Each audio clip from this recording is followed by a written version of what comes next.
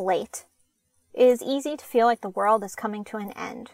News being bleak at best and unwatchable at worst amid the COVID-19 pandemic and protests, there seems to be no relief in sight.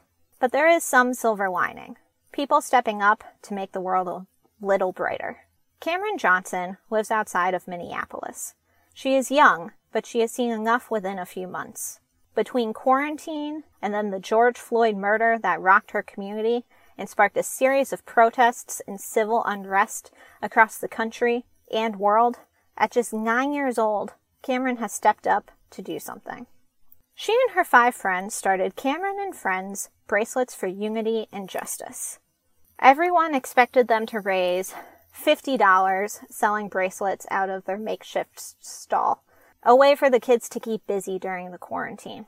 They raised $800 on their first day, and there was no looking back after that. They have since gone digital. With their online store, they have raised $90,000 till date, and they are hard at work fulfilling orders. She has blisters on her fingers now. She's been working so hard, says Mr. Johnson, proud father of Cameron, and Cameron plans to continue to work until the end of the pandemic. It's not just online orders, though. People have been coming from around the area to visit the Johnsons' lawn and see the bracelets for themselves. They take a neatly woven bracelet and give a heartfelt donation.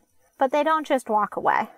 The small crowd partakes in a chat about kindness and unity before they leave the stall. All proceeds from the bracelets are donated to Minneapolis area food banks and Black-owned businesses. This is a story about kindness.